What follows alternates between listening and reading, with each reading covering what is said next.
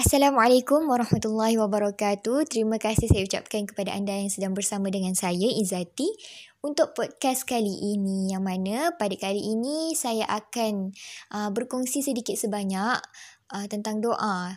Doa yang terdapat dalam hadis Nabi SAW dan juga dalam Al-Quran. Baiklah, sebelum saya masuk kepada perkongsian, suka untuk saya berkongsi sedikit sebanyak berkenaan bab doa. Seperti mana yang kita tahu, doa ini merupakan ibadah lah. Doa termasuk dalam ibadah. Doa merupakan salah satu bentuk zikir. Zikir kita dalam mengingati Allah. Dia ibadah yang mana tergolong dalam kategori zikir. Macam tu. Untuk bab doa, dia agak berbeza dengan ibadah lain, yang mana ibadah lain kita kena ittiba sunnah. Kita kena ikut sunnah. Okay? Contoh macam solat. Kita kena ikut macam mana Nabi SAW ajarkan. Kita memang kena ikut. Kita tak boleh buat pergerakan sendiri dan sebagainya kan. Kita kena ikut apa yang Nabi SAW ajarkan. Berbeza dengan doa. Doa dia agak fleksibel sebenarnya. Kita dibolehkan untuk doa dengan lafaz apa pun yang kita nak doa. Kita nak mengadu kepada Allah SWT sebab kita ni manusia yang kita sangat perlukan Allah SWT dalam hidup kita. Kita memang sentiasa perlukan Allah. Banyak benda kita nak minta, banyak benda kita nak mengadu pada Allah SWT. Jadi kita sebagai seorang orang Islam, kita dibenarkan sebenarnya untuk berdoa dengan lafaz yang bebas lah. Cuma kenapa hari ni saya berkongsi tentang doa yang daripada hadis Nabi SAW, daripada doa yang Nabi SAW ajarkan? Kenapa? Sebab pada saya, sebagai seorang yang, saya tak adalah nak kata saya dah lama sebenarnya mengamalkan doa yang Nabi SAW ajarkan. Saya mula explore berkenaan doa yang Nabi SAW ajarkan ni lebih kurang setahun 2 yang lalu. Baru-baru juga kan. Yang mana tahun tu saya memang betul-betul serius dalam cuba mengkaji, cuba explore dan cari doa-doa yang Nabi SAW ajarkan. Bila mana saya kaji, saya cuba cari, saya cuba explore hadis-hadis yang ada kan. Sebenarnya doa-doa yang Nabi SAW ajarkan ni sangatlah saya rasa menyentuh hati. Bukan sahaja daripada lafaz doa tu sendiri tau. Daripada kisah yang kita boleh dapat di sebalik doa tu. Ada kisah yang kita rasa macam menyayat hati. Ada juga, lagipun bila kita tengok pada hadis tu, banyak yang macam dinyatakan kelebihan di sebalik pengamalan doa tu. Bila mana kelebihan tu dinyatakan dalam hadis, semestinya benda tu betul. Semestinya benda tu orang panggil dia punya kelebihan tu macam orang kata kita tak boleh ragui lah, sebab benda ni memang dalam hadis kan. Nabi SAW takkan menyampaikan sesuatu yang tipu. Memang apa yang Nabi SAW sampaikan ialah wahyu kan. Jadi agak rugilah sebenarnya. Memang rugi kalau kita sebagai umat Nabi Muhammad SAW kita tak cuba untuk amalkan doa yang baginda ajarkan. Okey, tanpa membuang masa, kita akan pergi kepada doa yang pertama. Saya takut saya drag masa. Okey, doa yang pertama yang suka untuk saya kongsikan ialah doa berkenaan doa apabila kita ditimpa musibah. Bila mana kita ditimpa musibah, kita minta supaya Allah gantikan dengan yang lebih baik. Apakah doa itu? Doa itu ialah Inna lillahi wa inna ilaihi raji'un. Allahumma ajurni fi musibati wa akhlif li khairan minha.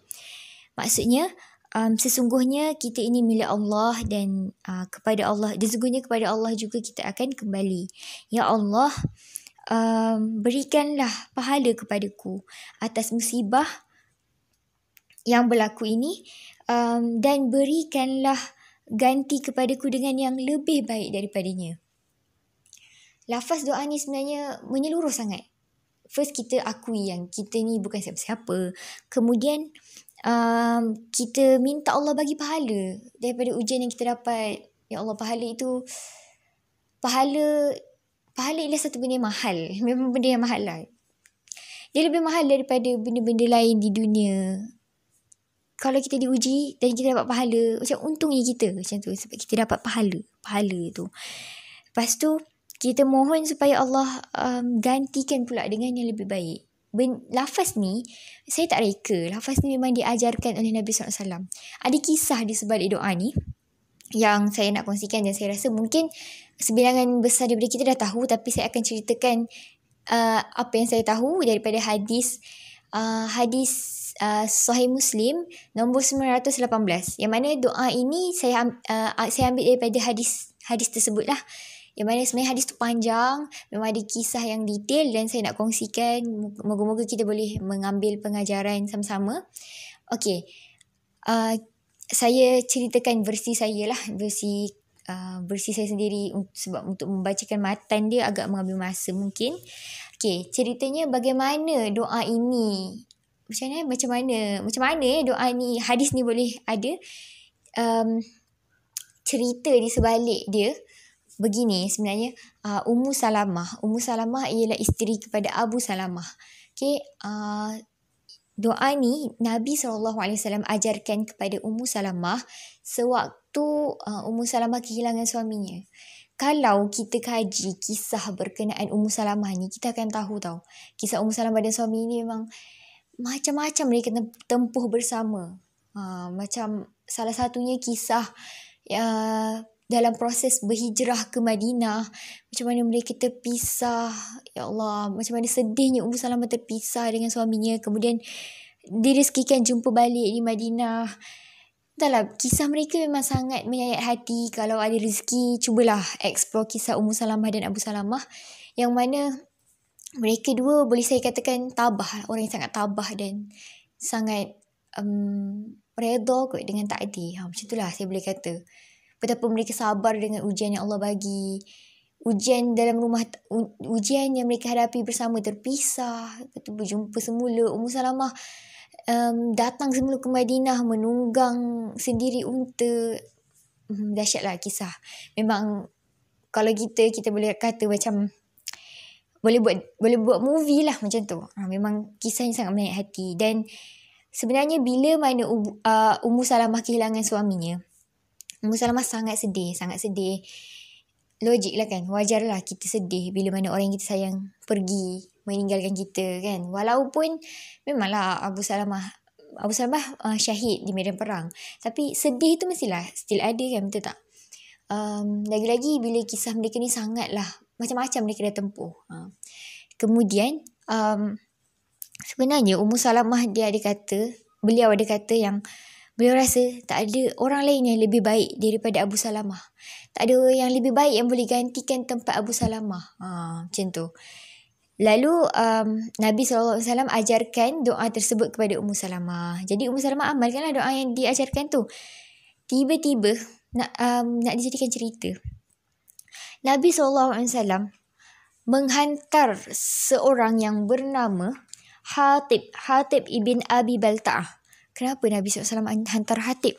Nabi SAW hantar Hatib untuk meminang Ummu Salamah. Untuk siapa? Untuk baginda Nabi SAW. Ya Allah. Nak katanya, Abu Salamah tu dah cukup baik.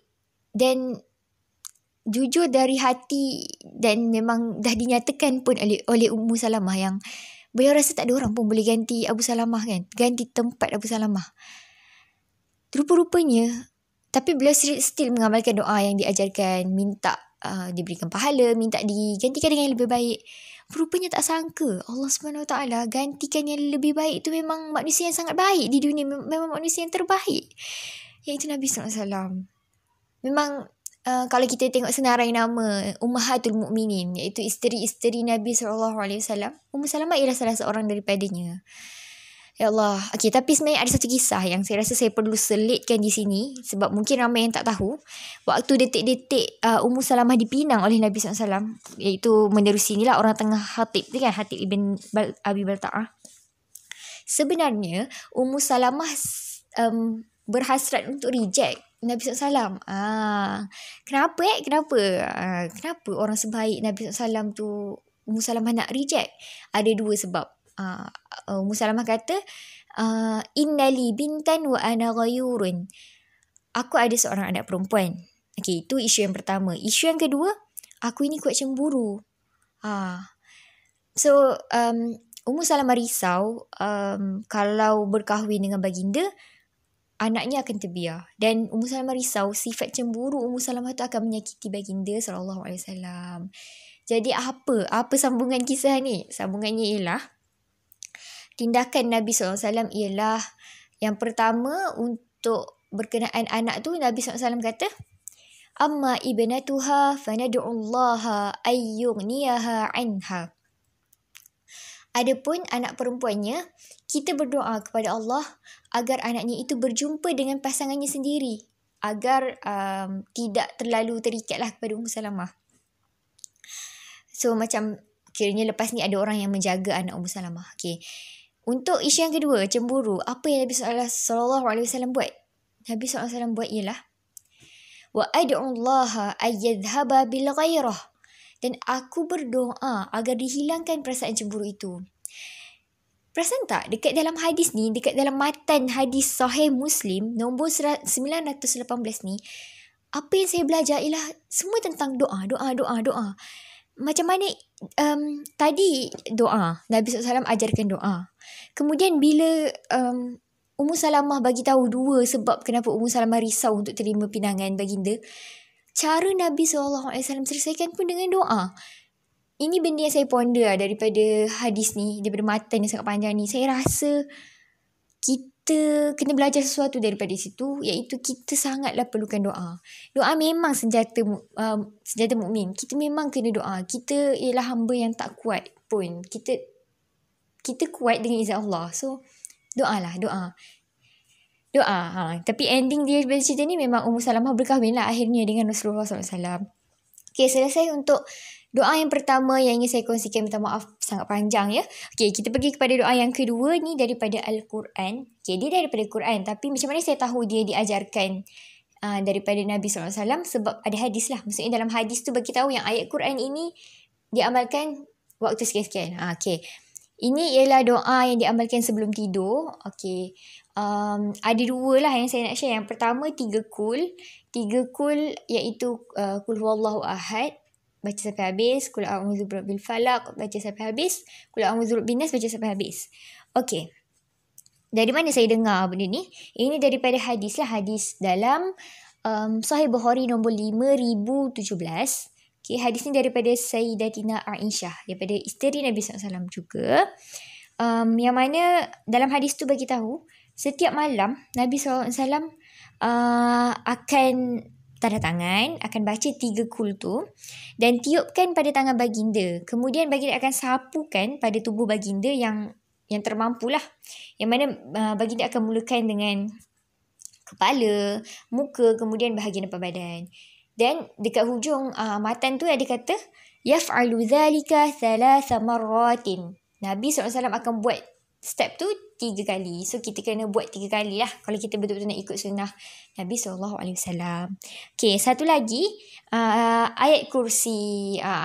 Ayat kursi ni saya dapat juga daripada hadis Sahih Bukhari juga, nombor 2311, yang mana ada kisah yang panjang juga daripada ni. Kisah yang panjang di sebalik macam mana di sebalik matan dia lah. Ada kisahnya iaitu ada kait dengan Abu Hurairah dan juga syaitan. Saya ringkaskan yang mana amalan ni diajarkan oleh syaitan kepada Abu Hurairah. Sebab time tu syaitan menyerupai manusia dan dia ditangkap oleh Abu Hurairah. Tapi cara untuk syaitan melepaskan diri time tu ialah syaitan kata, aku nak ajarkan kamu satu amalan lah. Amalan tu katanya, la yaqrabaka syaitanun haqqa tusbiha. Maksudnya takkan didekati syaitan sampai ke pagi. So dia ajarkan lah, syaitan ajarkan baca ayat kursi sebelum tidur.